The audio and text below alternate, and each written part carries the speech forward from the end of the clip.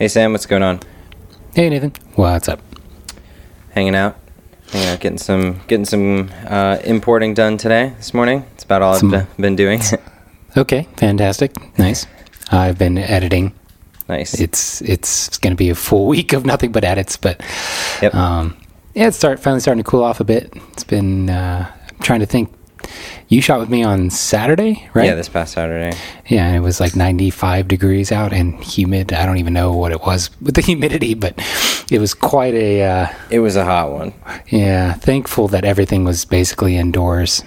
Yeah, I did a couple of portraits of the groomsmen outside at it was like high noon and so hot. The photos are not going to be good. Don't tell me that. Wait, it's okay. You ended up getting some other ones. They're fine. It's just like if we had got nothing else, it would have been fine. But they were just really bad. They were just everybody's so hot and lights just awful. You know, the biggest downside I think to heat for portraits and stuff isn't just the pain of shooting in it, but like how sweaty people get because you just can't do much for sweat. That's simple. You know, you can of course skin retouch, but like I'm not doing that to every photo I deliver. No, it's key to have like a hanky or a towel or something around with you if you have to be out in portraits, hot portraits for a while. For sure. But we were very lucky there wasn't any outdoor ceremony or outdoor reception. It was all in the air conditioning, thankfully. Yeah. It was a good wedding. It was Greek Orthodox, so it was pretty Greek. Yeah, it was very Greek. And cool ceremony with the crown and the crown exchange and the walk around like 3 times or whatever. There's so many similarities to like Indian weddings, actually. I know. It's really weird. There are. I was expecting it to be really long because the last couple of Orthodox Greek weddings that I've done have all been like hour 45 minute plus. One was 2 hours, and I was just like, whoa. This one, thankfully, was like an hour. What was that? Like an hour and 10 minutes? It wasn't too bad. No, it wasn't bad at all. Greek Orthodox weddings are very interesting because most of the wedding is sung.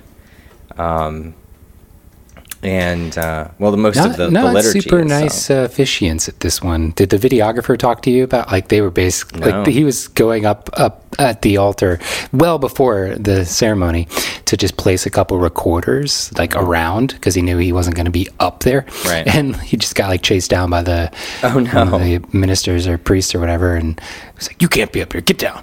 It's like, oh, okay. Can I just put these recorders? Like he was just, I just don't understand if it's just they've had bad experiences with photographers, probably, or if it's just a power trip, or if it's maybe a blend of both.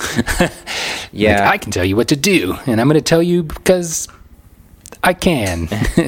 Yeah, I feel like for most of them, it's got to be that some idiot photographer went up there, or usually they'll say something. They'll say something like, "Oh, we've had photographers in the past, get up right in front of there and flash and blah blah blah."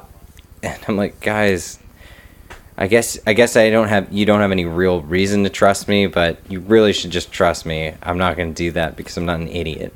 That person that took that wedding probably did it for free, or who knows? Maybe they did. The other thing is, it's shouldn't it be sort of up to the couple, like the bride and groom? Like if they request, like everything being pulled back and low key, like then by all means. But if they're like, no, it's cool, go wherever you want, then it seems like they should be a little more accommodating. But it's never going to happen. I mean, it's a religious thing. It's not a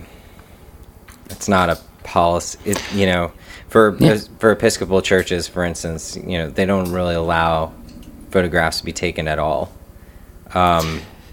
See, that's different. Generally speaking, but they do. If they do allow photographs of the ceremony, then why care so much about where people are going to be? I don't know. It doesn't really make that much sense to me.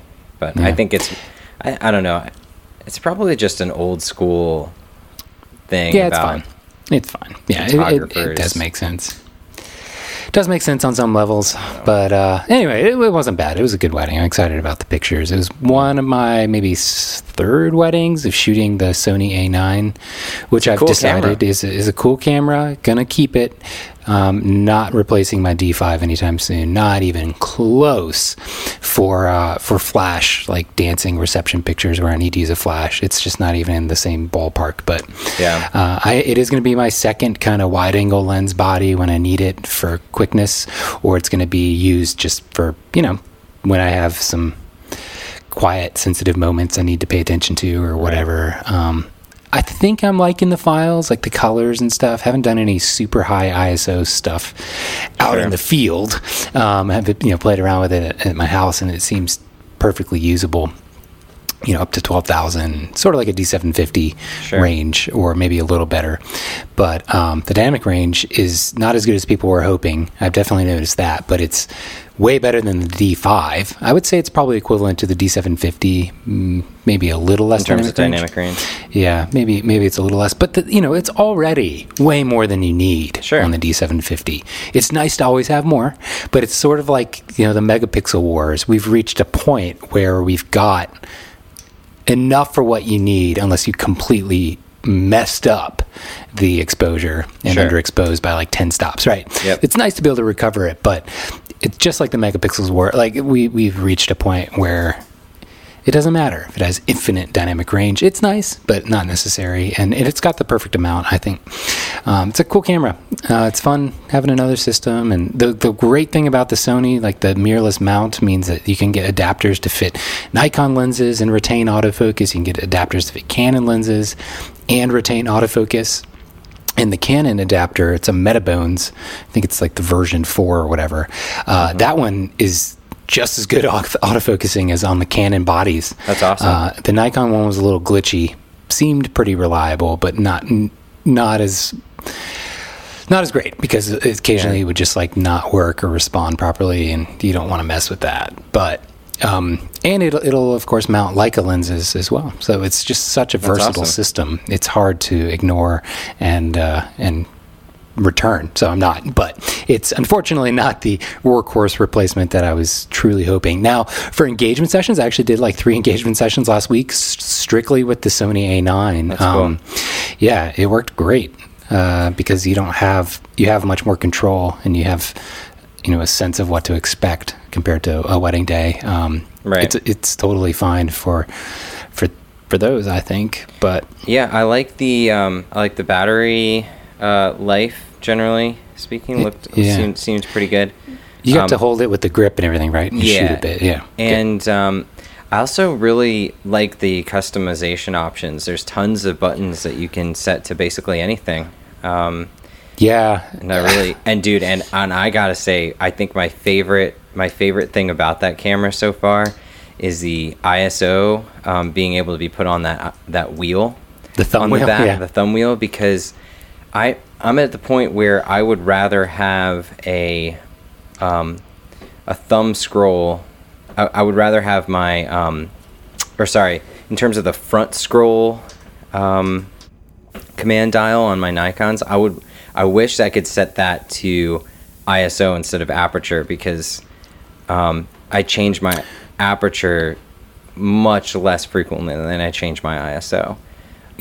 And so it's so awesome to have all 3 of those settings right at your fingertips. Have you tried shooting in aperture priority mode and seeing if they enable on the Nikon camera? If you're shooting in aperture priority, I think it might give you access to customize one of the other. Yes, you can, but then you lose your shutter speed.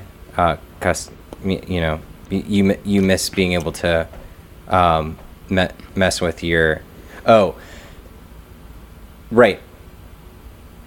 Yeah, because if you're in aperture priority, your aperture stays. I messed with this the other day. It didn't work because the shutter speed was not, would change on its own. So it wasn't useful. Wait, does it meter automatically? I'll have to double check. So if you set it on aperture priority, then your aperture stays the same, but your shutter speed is... Oh, well then do shutter priority. Yes, but then your aperture changes automatically. No, there's a way to fix this. Hold on. Let me get my camera. I messed with this the other day, Sam. Camera. Okay. Go ahead, try it. It's no way. Okay. I'll wait. Pause.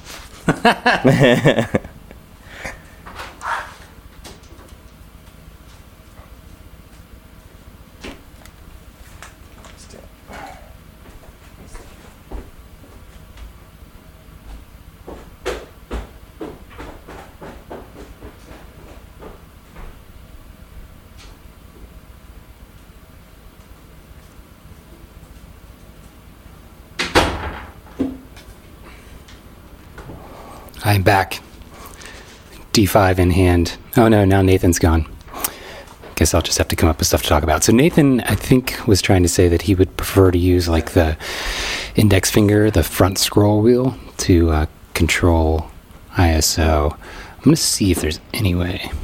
Here we go. So your main goal is to be able to adjust ISO with like your index finger on the wheel, or your thumb on the wheel. Or anything. Either one. Because you can do it with your thumb on the wheel by holding the ISO button on the D5. Right, I know that. That's what I always have. But, and you can do that on the 750 as well. But actually changing it so that you're changing it with simply the command dial. And not having to hold another button. Yeah. Correct, you can't do it. You can do aperture settings. That's interesting. If you set it to aperture priority mode, you can. You can put it on, you can put ISO on either of the command dials, I think. Or maybe it's just the front one, but either way you can do it. The problem is then your shutter speed just goes wild. So, yeah, I can see that. There's an interesting... which is not that useful. And then if you set it to shutter speed, then you sacrifice your aperture and it goes all over the place. Sure. I wonder if you can do it in program mode is just auto. Well, that's okay. I'll tinker with it. The D5 may also allow for something that the 750 cannot, That's like the custom settings bank on the D750. Even though it's the same setting, it doesn't work the same way. Where you can assign shutter, all your camera settings for flash with a specific recipe of shutter, ISO, and aperture, and then boom, jump over to bank B and have a completely different set of settings of shutter, ISO, and aperture, right. Flash on and off, whatever you want. 750 only lets you do that through those. Yeah, through it's button like modes. Weird button mode and menu and stuff. Yeah, it's annoying. Not but ideal. You're right. I mean, at the end of the day, A9 has the customization dominated. Like it's so silly they don't do that more with digital cameras, just because it's all software at that point. But software programming. Yep. Well, moving on. Speaking of software, did you watch the WWDC keynote? I didn't watch it all the way through, but I did watch a good chunk of it, and was definitely really excited about some of the stuff that they announced. It's pretty crazy. I think it's been a huge deal for actual developers, because I've been listening to a lot of podcasts that are tech-oriented podcasts, and a lot of people that are talking on the podcast, like you and I, are actually, instead of being photographers, they're actual developers and stuff, and they're freaking out. It sounds like it's a pretty huge win. And in terms of developers? Yeah, stuff that Apple's opening up to, proizing everything. Yep. Not just and legitimately doing it, not just saying it's pro here and it's actually not. Absolutely. I think a couple of the cool things that I really liked was the iPad Pro refresh, which I'm sure you'll get into in just a second, since you just got one. And the iMac Pro, even though I'm not going to get one, I love it, and I think it's an awesome direction for them to be going in. It's funny. It's like every single person that has said the iMac Pro looks amazing. Not for me. I'm not going to buy it, but I'm glad it's there. It's $5,000, and I just bought like a computer that's almost as good as those. But a PC, but whatever. It's a PC, right? And by the way, Hackintosh update. It's currently stalled because I changed a weird plist registry file, and now the computer's stuck in a reboot loop. So that's been pretty fun to deal with, and now I'm working through that kernel panic and trying to get around it. But the iMac Pro looks amazing. I love that it makes so much sense that it's just, instead of being this weird tub, garbage can style, it's actually just an iMac. And if they call it a day right there, I think that's awesome. No, but here's the thing. This isn't a replacement for the Mac Pro. There is an actual Mac Pro replacement coming in 2018. Okay. But this is sort of a, I think, from what I understand, Apple was pretty much planning to kill off the Mac Pro. They had some serious manufacturing issues with the and upgrade issues with the previous design. The cooling and heating management system was rough, and so that's why it was like sitting forever, unable to be updated. Even now, it's still pretty much the same box. They had a small update, but and so they are going to replace it with something without a monitor that is supposedly going to be like user upgradable with, swappable, probably more in the vein of the old school rectangular cheese graters. It makes sense for them to do that for sure. But the iMac Pro is their answer in the meantime, and I think originally they were going to just only have the iMac Pro and just kill off the Mac Pro, but no, I can definitely see, from being on a number of production crews, being kind of backstage on a lot of stuff, I can definitely see why you wouldn't necessarily want just the whole screen. There might be cool to be. Yeah, you need just like might be cool to even have it. I was gonna say it might be cool to be able to rack mountable or something like that. And you don't want to like buy this amazing screen on an iMac and then like put it under your desk and have it daisy chain out to 4 others. Correct. Like, professionals I would imagine so often need just a box that they can shove somewhere and then update it whenever they need, and then run cables for monitors anywhere else. Yep. So that will be coming, but the iMac Pro looks amazing. I decided to go ahead and just buy the iMac again because the one I have now is a couple years old, and they refreshed heavily the current lineup of iMacs to be pretty notably fantastic. The screen, right? That is a big one. I think I don't know what would be most notable. The RAM, I think, is a bit larger, what it'll accept, but the screen is new and a big deal. And I did get the 27-inch. It's got an enormous color gamut. How did they describe it again? That it was like looking through. Yeah, like somebody who was projector. There. Yeah, like a rear projection. Yeah.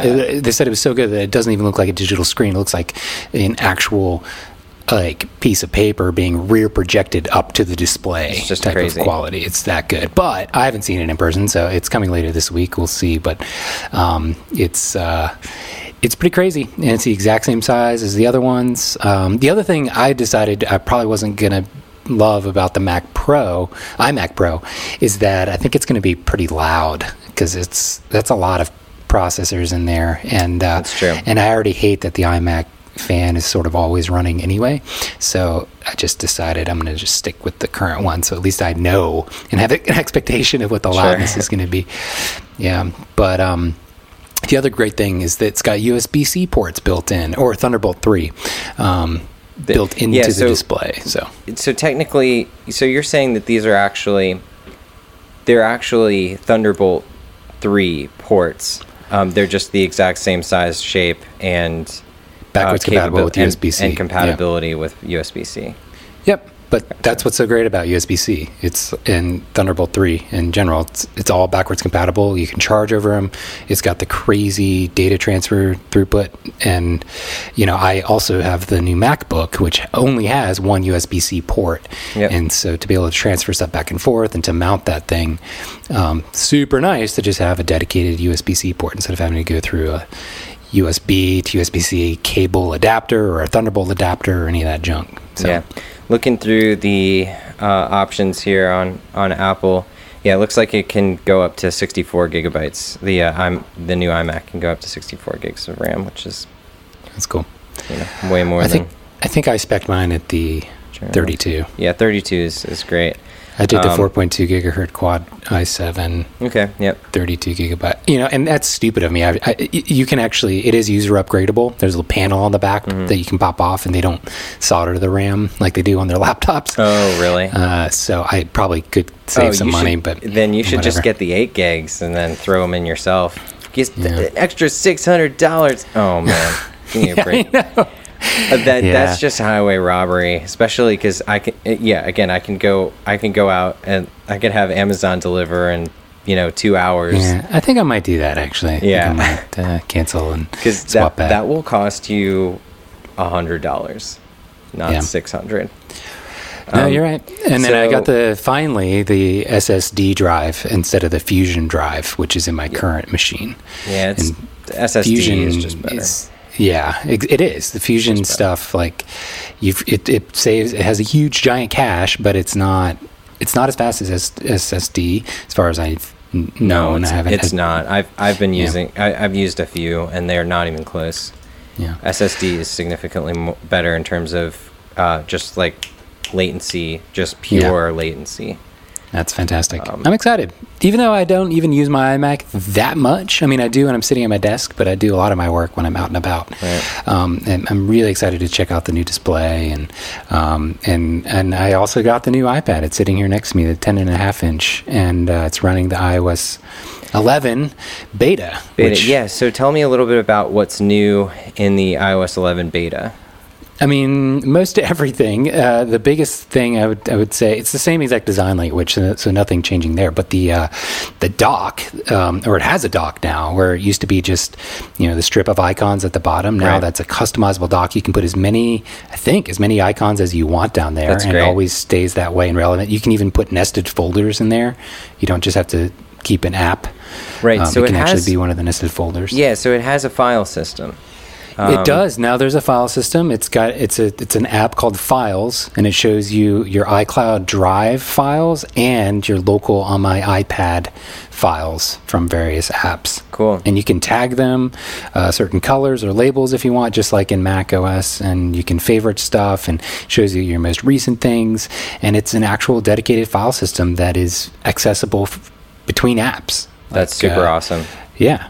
And I was just, for my accountant, going through an Excel spreadsheet that I was able to edit and save as a file and pull it up on my Mac and then jump back over to my iPad, and it was all one continuous file instead of being, saved in just iCloud Drive only for the Numbers app or something like that. Right. So it's pretty cool. And the other great thing is the multitasking. If you swipe up, you get the dock, but if you hold your finger and keep going, which is a really awesome way to do it. At first I was like, this kind of sucks. You have to double tap to get to your, multitask thing the way you always have, but it's kind of weird because they took all the control center stuff and made it part of the multitasking screen now. Uh-huh. But it totally is perfect. If you just keep swiping up, bam, you have all your recent windows of stuff that you've had open, and you've got a brand new control center that you can actually customize with whatever elements you actually want. That's awesome. And you can arrange the order. Yeah. And it's a really fun way to switch apps. I was really shocked about it. And you can click to drag. So you can actually move almost any element in any app and click to drag it between apps. So say you wanted to copy an image from a web page, you could click to drag it to your Dropbox, or touch to drag or whatever. And you can drag it to your Dropbox and it'll save. And you kind of do all that interface through the dock at the bottom where all your consistent icons sit. My other favorite thing about the dock is in the bottom right, there's 3 smart apps. So it'll show you mostly what you've been accessing recently as an option to just reopen quickly, which is really, really nice. I like that. And it'll do Siri, smart Siri contextual stuff where if you're at a certain location, it'll show you an app that it thinks you would normally use, or if it's a certain time of day, stuff like that. And I've actually found that to be freaking awesome. Cool. Glad it's actually useful since Siri is Siri itself is actually pretty incredible because though they didn't change anything with the smarts of Siri, the voice is scary realistic. It sounds like somebody is just talking at you. Oh boy. I mean, if certain words you can definitely tell it's a computer, but it is very, very improved. Much more like an Alexa, maybe better than that in the way that it doesn't sound it's like the 2000. When was that? 2013 they launched Siri? Something. I think so. It's a new voice. It's Cool. awesome. Although it's the exact same problems with Siri and the abilities of her to understand what you're saying and all that is still an issue. But I assume they'll get around to that someday. Okay, so kind of looking towards the future, given the fact that the iPad Pro has a file system, that it seems like it's going to be successful, and from everything that I've looked at, looks amazing. What do you think this sort of next step is? I mean, Apple's famous for, doing something really well and then pivoting that into something crazy cool, like the iPad pivoting and turning into a freaking phone, and it becoming the greatest phone ever. Yeah, I don't know. I can't even imagine what could be next. I mean, I think it's a lot on developers at this point. Lightroom Mobile, it needs to be, if they could overhaul that thing to have even 90%, even 80% of the true functions that the Lightroom in Mac OS has, in terms of being able to actually label by color, star, and flag. Right now, you can't color anything as far as I last checked, which is really annoying. And not having the same keyboard shortcuts and all that, it's just crazy. If they could just knock that out, it would be incredible. Now, I haven't actually downloaded any updates for my Mac, but I'm pretty sure what I saw in the new Photos app has really advanced photo editing coming down the chain. Like, of course you can edit raw files and everything now, but I'm pretty sure the Photos app on your actual computer will have split toning and sharpening and noise reduction and everything, almost everything they look like that Lightroom has. That's awesome. Which would be fascinating. I don't know if anybody's thought about like jumping back and just doing all their editing in Photos. Well, I don't know. It'd be fascinating. Not out of the realm of possibility. I mean, really, Adobe is slacking in a lot of ways. They are still the best, but they are only, one great idea away and one competitor away from just irrelevance. If they don't step it up. And I mean, Apple could. I mean, I remember I started using Aperture for, I guess, about 6 months before I kind of actually became a real photographer. But and it was powerful, and I liked it. So. It's funny, they kind of abandoned Aperture and like stripped it all back to the most basics, and now I'm on the website right now. You get something they call Brilliance. I don't know what that is. Exposure, highlight, shadows, brightness, contrast, black point, all those dedicated sliders from Aperture. They have all dedicated sliders for that. They have color and black and white, definition, which I think is more of like a clarity setting, and then levels for like adjusting midtones, highlights, and shadows independently of one another. Okay. Which is kind of awesome. Then, of course, white balance, split toning. I'm pretty sure I saw in here somewhere. And filters. Vignette and stuff. Yeah, I could have sworn there was a split tone somewhere. But, it's kind of crazy. It's coming out of nowhere. And you could imagine. Imagine. Yeah. If I don't know all of where a sudden everybody was editing photos it was doing 100% of their work with Apple instead of 80%. Funny. Yeah, I don't know. I'm not sure where they are in regards to, keyboard shortcuts and stuff. It seems like they actually have some. I can imagine them not really doing much with that, but trying to make it easier with gestures or something. I wish and hope that if Adobe redoes something in Lightroom Mobile, they don't rely heavily on touch like I think Apple would. I don't think it's nearly as fast and efficient to touch the screen to make your editing adjustments versus just arrowing up on a keyboard or using, like, everything that you can do with touch, you should be able to do on the keyboard as well for mass photo editing. I really hope that they try for that and keep that in mind. We'll see, though. we'll see. But I don't know. All good things. Yeah, I'm very interested to see, given the iPad Pro, what happens to the MacBook line in the next year or two.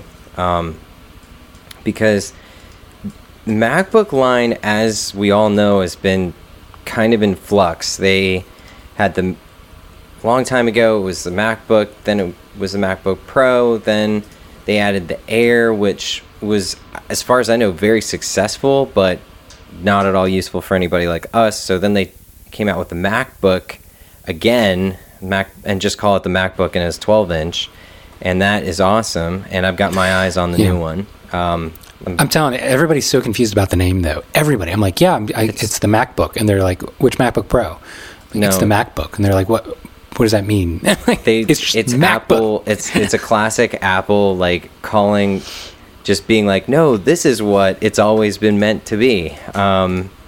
Which, and it clearly, I mean, the 12-inch is just awesome. It's a great computer. It's a good size. And they updated it big time. It's got an i7 processor now, and it's not just a badass mobile screen too. It's fantastic. Now do you already have the new MacBook in? Yep. So it's also got a new keyboard, which is really nice. It's the same super slim, but it's very clicky. It's actually got a very good. It's a new proprietary butterfly-ish keyboard. It's the same. And they had, when the MacBook first launched a couple years ago, it was a butterfly keyboard, but they've worked on it in a way that, like, the clickiness of it is there. It's not very soft and quiet. That's cool. Which is a lot more satisfying, I believe. So have you been able to A/B the screens at all? No, other than just remembering what the other previous one was compared to this one, and I do love this one more because the black point, it seems to have a lower black point, and it's not as faded, I would say. Okay. The fade on the previous version wasn't bad. I could still edit from it, but this does seem to have a truer black point. Cool. I'm going to look on their site right now and see what the actual difference is. Black point. I'm very interested. I really want to see. I would love to see what Apple does. It seems like there still is a very clear distinction, at least in terms of Apple, between their tablets and their notebooks. But it's like they've gotten now with iOS 11, iOS as close to being Mac OS as they possibly can. Yeah. So like I just can't even imagine. They somehow need to blend and blur these two devices together. They had an idea for that a while ago. I don't know if you remember this, but they filed a patent for basically the ability to take a full iMac size screen and basically pull it towards you and down, and it would lay flat and then instantly transfer into iOS. Sort of like the Microsoft thing? Yes, except that Microsoft only Windows is just one operating system, which is pretty genius. The only problem is it looks horrendous and has some Windowsy issues, which now that I'm back to, half of me is back to my roots as a PC. Me too. That's what I'm running my Oculus on, and it's miserable. I can't believe how bad it is. Well, now the other thing is we need to talk is you need to get an SSD for that computer, but we'll get back to that. But basically, Windows is Windows is Windows. PCs are not as there's a difference. But I think it's possible, given the fact that they've found a way to integrate a file system into the iOS, period. They could theoretically find a way to blend the two and create possibly a MacBook with touch that could maybe make sense. I could totally see it. And I thought that from the day that they launched in Mac OS, you can hit F4 on your keyboard and see the rows of all your apps. Yep. Like they just they fade up Launchpad. The day they launched that, I was like, oh, well, this is them blending iOS with Mac OS. This is exactly what it looks like on my iPad right now. Yep. This is it. And they just never did anything with it. And I never use Launchpad unless I can't find something anywhere else for some reason. Yeah, me neither. It's completely pointless. But if it was a touch display, for some reason F4 isn't even working for me. Sure, what's going on. Not a good sign. But yeah, all the apps are there in exactly the same presentation that you would expect if you could touch your screen. It's so bizarre to me that they launched that and then never did anything with it. But anyway, we don't have to keep going on. I'm sure other people are well informed at this point. But all I can say in the end is good stuff. I'm happy. The biggest other thing are the AirPods. You can now customize what the double taps on the AirPods do. So if you have them in your ear, previously if you tap twice on either side, it was the same function, and you could only play, pause, or pull up Siri. Now you can assign the left to double tap and do a function, either Siri, play, pause, previous, or next track. Or you can assign them independent. It's kind of nice. That's really cool. I love being able to tap on the right for next track and then tap on the left for Siri to do something more advanced like volume up or down. Cool. That's how it should have launched, I thought. But anyway, and what's cool is if you run the iOS 11 beta or connect your AirPods to anybody else that has one and set that up, as soon as you reconnect them to any other device running any version of iOS, it will retain that functionality because it's actually reprogramming the physical AirPods. It's not a system thing. That's awesome. So it's pretty cool. Yeah. The other big thing with the new iPad is the Pro Motion, which is the 120 hertz screen refresh. Oh, right. Yeah. So it looks cool. Really, really nice. Everything else looks choppy now. Oh no! Like everything looks choppy compared to it. It is so smooth. It's silky smooth. Yep. It's incredible, and it's really not worth talking about because once you see it, it'll instantly click, and you have to see it to really get it. Yes. But it's like the smoothness between like 30 frames per second on a film and 60 frames, except that it's not horrible and creepy like in Lord of the Rings, where it looks it's all done on a home video camera or some weird atrocious soap opera system set. Yeah, it was really bad. But for interacting in OS, it's amazing. It's so nice. Yep. I can't imagine them not putting this on everything else that they have eventually. That's awesome. And it's just big enough. The size of the iPad is a little bit bigger and just big enough to have a full-size keyboard for the cover case, which is nice. That's the 10.5 inch version?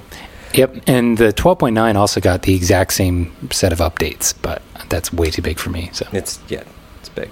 Okay, well, should we talk about our actual topic photography for today? Related? Let's talk about some night photography, night shooting. Yeah, so I think night photography and night portraits are some of my favorite photos and favorite times of the wedding. Same. It's a time where you can get really creative. The couple is usually either had a couple of drinks or either way they're having an awesome time because they just freaking got married. And they're kind of up for whatever. So whatever you have to, in your mind to do, you can kind of try it out.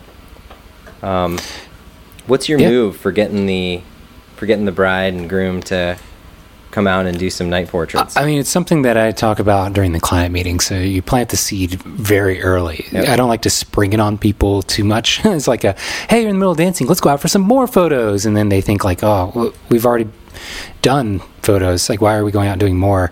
So I try and address it very early on so that people are just aware and totally on board most of the time. Still, people sometimes say, no, we'd rather not, and that's totally cool. But just once they're through any formalities and dancing has gone on for 30-40 minutes, just see if they'll come outside for 10 minutes. And, it's so easy to do now, to be able to just use the ambient light, a street light or whatever. You don't even have to buy an LED light. I love having one because it does give you a lot more variety and options. It does give you some options, yeah.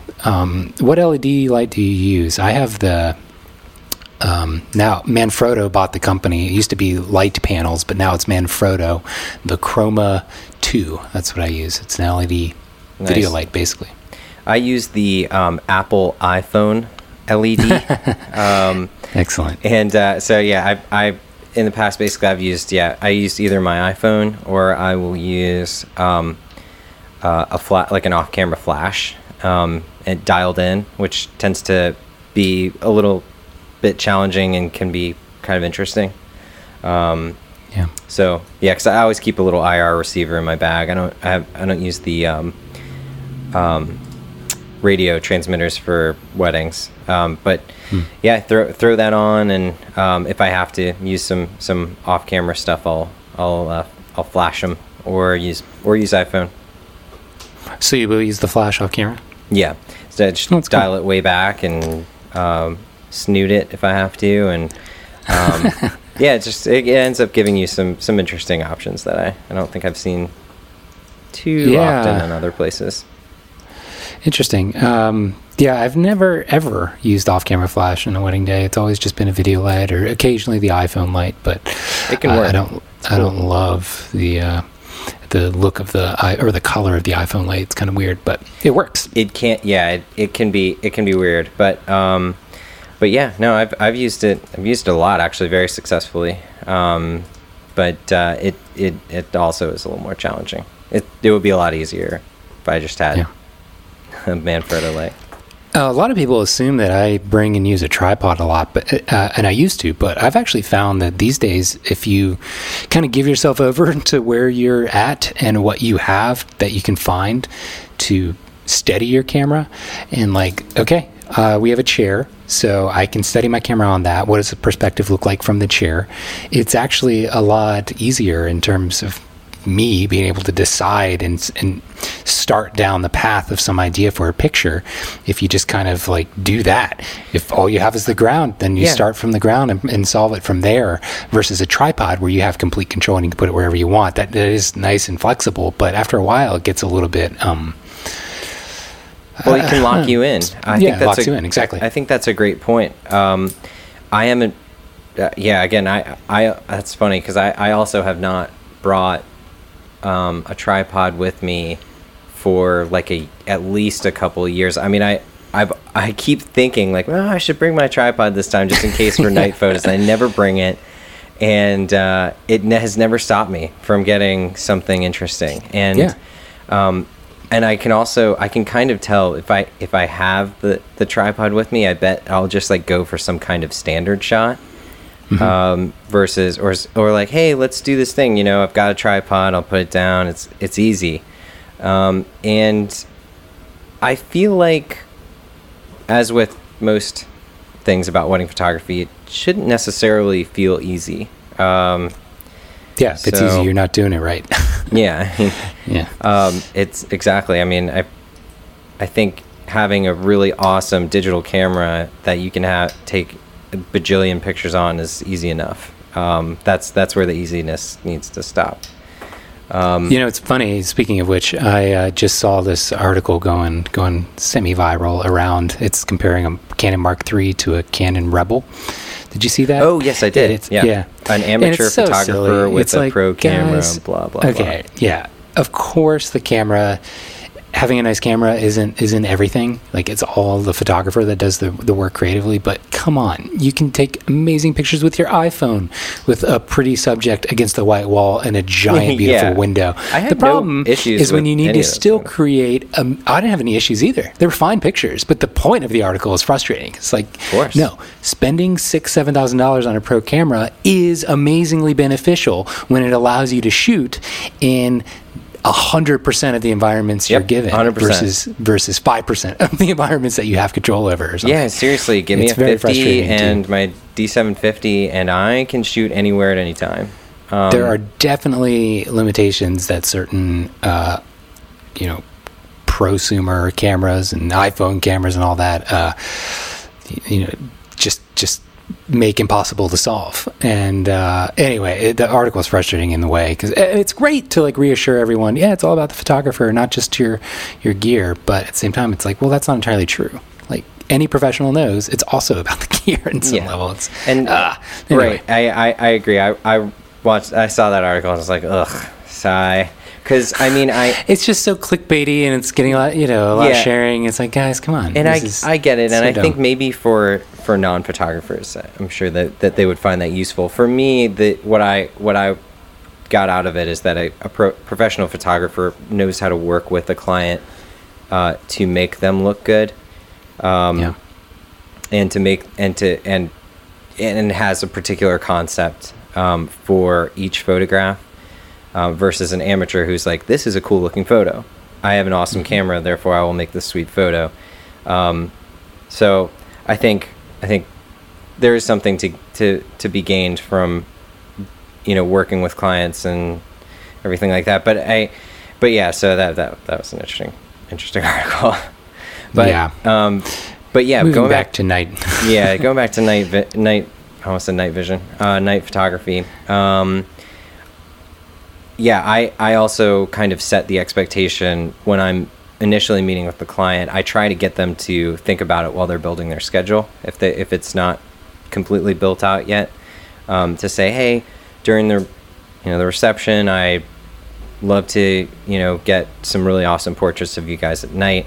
I will definitely be, is it okay if I'm basically grab you out of the reception if I feel like it's appropriate for about 5 or 10 minutes and get some cool photos in there? Every time they're like, sure, let's do it. Once they're out there, they always feel a little refreshed and calmer, just to get a quick break from the chaos. And it's always a nice experience, I think. Oh, definitely. But once you breach that 7 to 10 minute mark, you can definitely tell okay, we're done. Let me go now. a little more than maybe earlier in the day. Yeah, they're done. True. You definitely have a limit on that. You need to be respectful of their time. But at the same time, it's, again, night portraits are awesome because you can use a lot of the awesome ambient light to create some really interesting ideas that maybe nobody's thought of. And it's actually, I think, a very good learning mechanism for if you are somebody who desires to use off-camera flash a lot during the daytime. Shooting at night really helps you pre-visualize the options available to you during the daytime, because having an off-camera flash in the daytime, you're basically able to darken all the sunlight around you and darken everything else in the scene and only have the lights you control. And doing that at night where everything is already dark helps your brain start to figure out, like, oh, I see how I can kind of do this during the daytime too, if it's something that you want to be interested in. It's you can just stop down your aperture and shoot through an ND filter, do whatever you need, and you can make your daytime sun be completely dark as if it were night, and use your off-camera flash in a way that and so shooting at night is a great entry into that, if that terrifies you as a photographer, or is something that is hard for your brain to process. Like, oh, it's so bright in the mid-afternoon, I don't know how I can use a flash here. It really helps that, and again. Yeah, and once you throw on a 1.4 aperture lens and a 12,000 ISO capable camera, you can do anything. It sees stuff your eye doesn't. Sure. And coupling that with live view, bam, it's easy as you can imagine. And it's still such a differentiator in my work and in yours, in our portfolio, to have so many night pictures. Blows my mind that local photographers don't have more of that. Like, it's just crazy, because it is such an easy thing once you just try it once or twice. And I think a lot of people are also afraid, like, well, what if it totally fails? The clients are going to ask for those photos and I'm not going to have it. Like, just do it anyway. Just do it anyway. Like, just suck it up.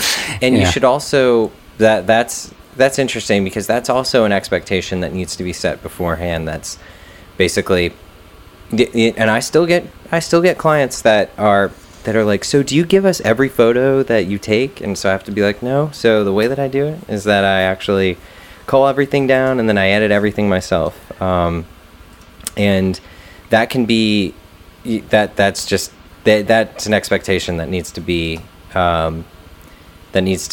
set well before they're like, wait, where's that night photo? And But now, if you go out and take 40 minutes of their time, then you better have something to show for it. Yeah, exactly. Like, for sure. But yeah, it's But, yeah, of course yeah, not. Of course, I don't deliver every single picture, but I, deliver the professional shots that you're going to want. Absolutely, and there are times where I will literally just say to them, "Hey, I've while I'm setting up, I've got an idea for this night portrait that I'm not sure will work." I just actually tell them that. I'm like, this is going to be a really weird experimental photo, and who knows if it'll come out, but we'll give it a shot anyway. And it almost always comes out, but it's still it's still okay to say that to the client, because at that point, hopefully they're feeling pretty good and they don't mind.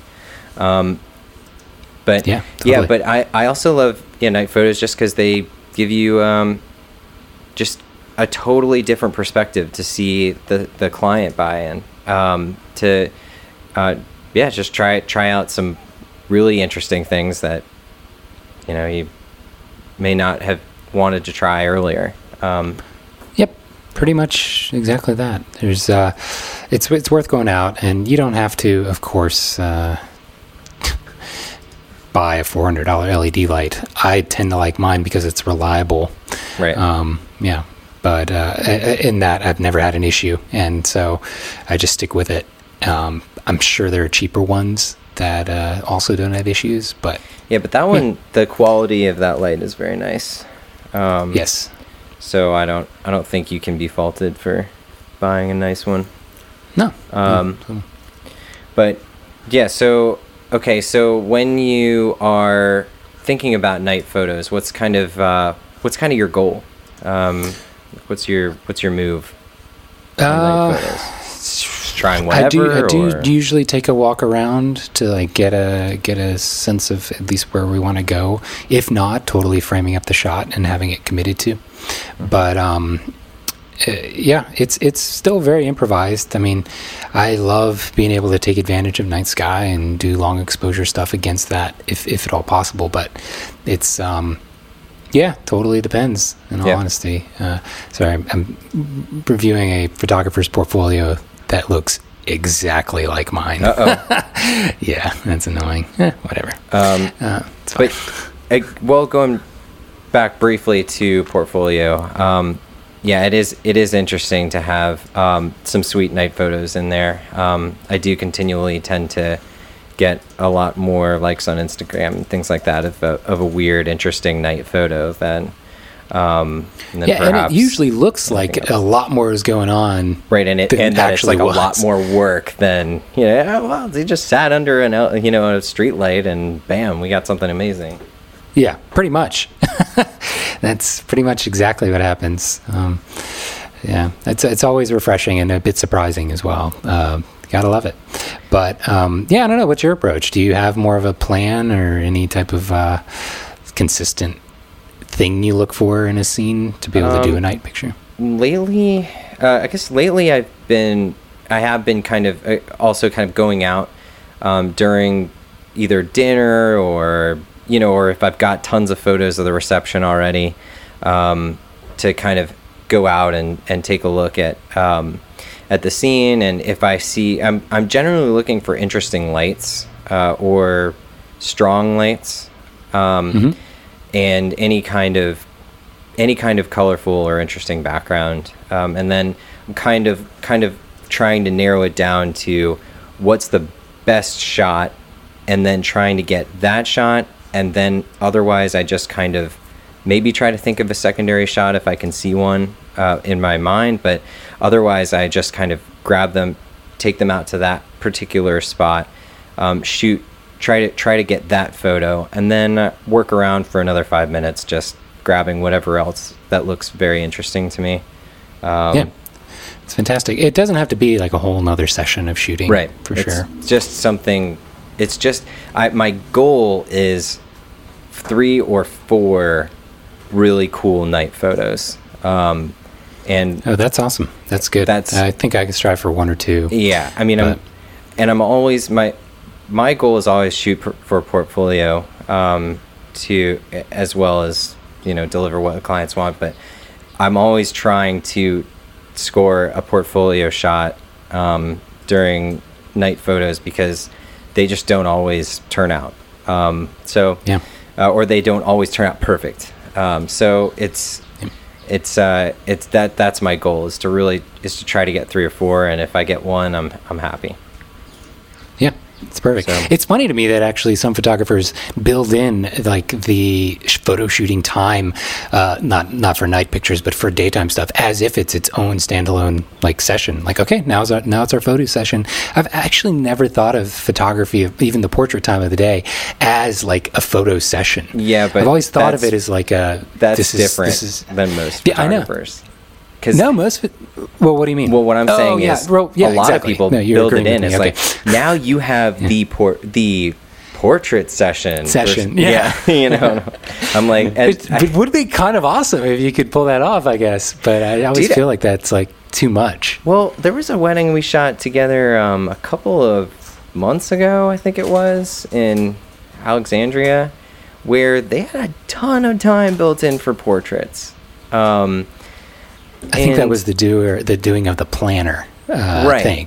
I can't remember. It's always going to be the planner that does these weird things. Planners ruin everything. They do, but in this case, I should say most planners ruin everything. Some planners make everything incredible. I was going to say the planners for this Greek wedding did an incredible job. Oh yeah, they were really good. I mean, just awesome. When you get a PDF that is just baller status, where they divvy everything up by vendor, oh my god, like, can I please work with you every time? Yeah, that is something every planner should do. Like, that seems I still built into the task of what they should be doing. I still cannot stress how bad of a wedding planner I had last year. There's one wedding planner I had last year that was so bad.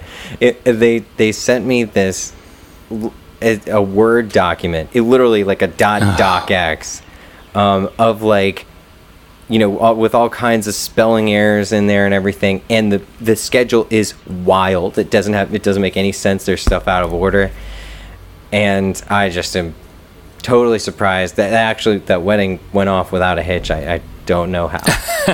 Well, here's the thing: is that no matter what, whether you're a wedding planner or just somebody who plans and has to collaborate with other people, I think the problem is it makes sense in their head the way they present everything. It's like, oh yeah, it's easy to see, blah blah blah. But it's so nice to have it broken out as a separate. This is the photographer's timeline to pay attention to, because when it's separated out, even if it's a weird color scheme or a Word document or whatever, when it's only you that you need to pay attention to in the content, your stuff, it's 99% more accessible and easy to understand and go through. Absolutely. Like, yeah, you may have this crazy flow chart of how everything's going to work on the wedding day, but if you have everybody, all the vendors on one document, it's just impossible. Because, 9 times out of 10, our brains aren't going to work the same way theirs do. Right. Just like you wouldn't send them. Well, I don't know. We don't need to get into workflow stuff, but yeah. Yeah, but the point is, great wedding planners or weird wedding planners build in portrait time, and it would be cool. I don't know. I don't think I would actually even want to have like a built-in like portrait time at night. I think that feels weird, but at the same time, I would like it to be something that I definitely get to, versus sometimes there's a chance that it might not happen. Yep, absolutely. And so on the off chance that night portraits don't happen, it's not something to be like, oh, we have to do a night portrait. Just, you didn't get it. It's okay. Hopefully you have enough portraits to blog it anyway. So totally. Yep. Blogging. We'll have another episode about that someday. Yep. Man. Yep. I'm prepping my next one right now, so I'm excited. I've been getting better about blogging. Got a blog. I will say there's been a sharp and annoying increase in the volume, the number of photos I've taken because of the Sony A9. It's the silent shooting. It's so easy to overshoot, and it's kind of frustrating. I kind of wish that wasn't a thing. How many photos did you take during that Greek wedding? Because I'm looking at how many I took. 6,300. Yeah, Yikes. Way too many. Yeah, I normally top out around 5,000. But I also just always overshoot the dancing. Yeah. Way too many dance pictures. It's a lot of fun. Yeah. Looks like I only took 1,733. 17,000. 1,700 is incredible. That's amazing. I was shooting with 2 cameras. You're like, wait a second. Oh my god! And I reformatted. Just kidding. Yeah. So hopefully that should be easy to call. Nice. All right. Well, that's probably as good a place as any to wrap it up. We'll do another one of these next week. Yep. Check in with y'all then. Well, talk to you later. Bye.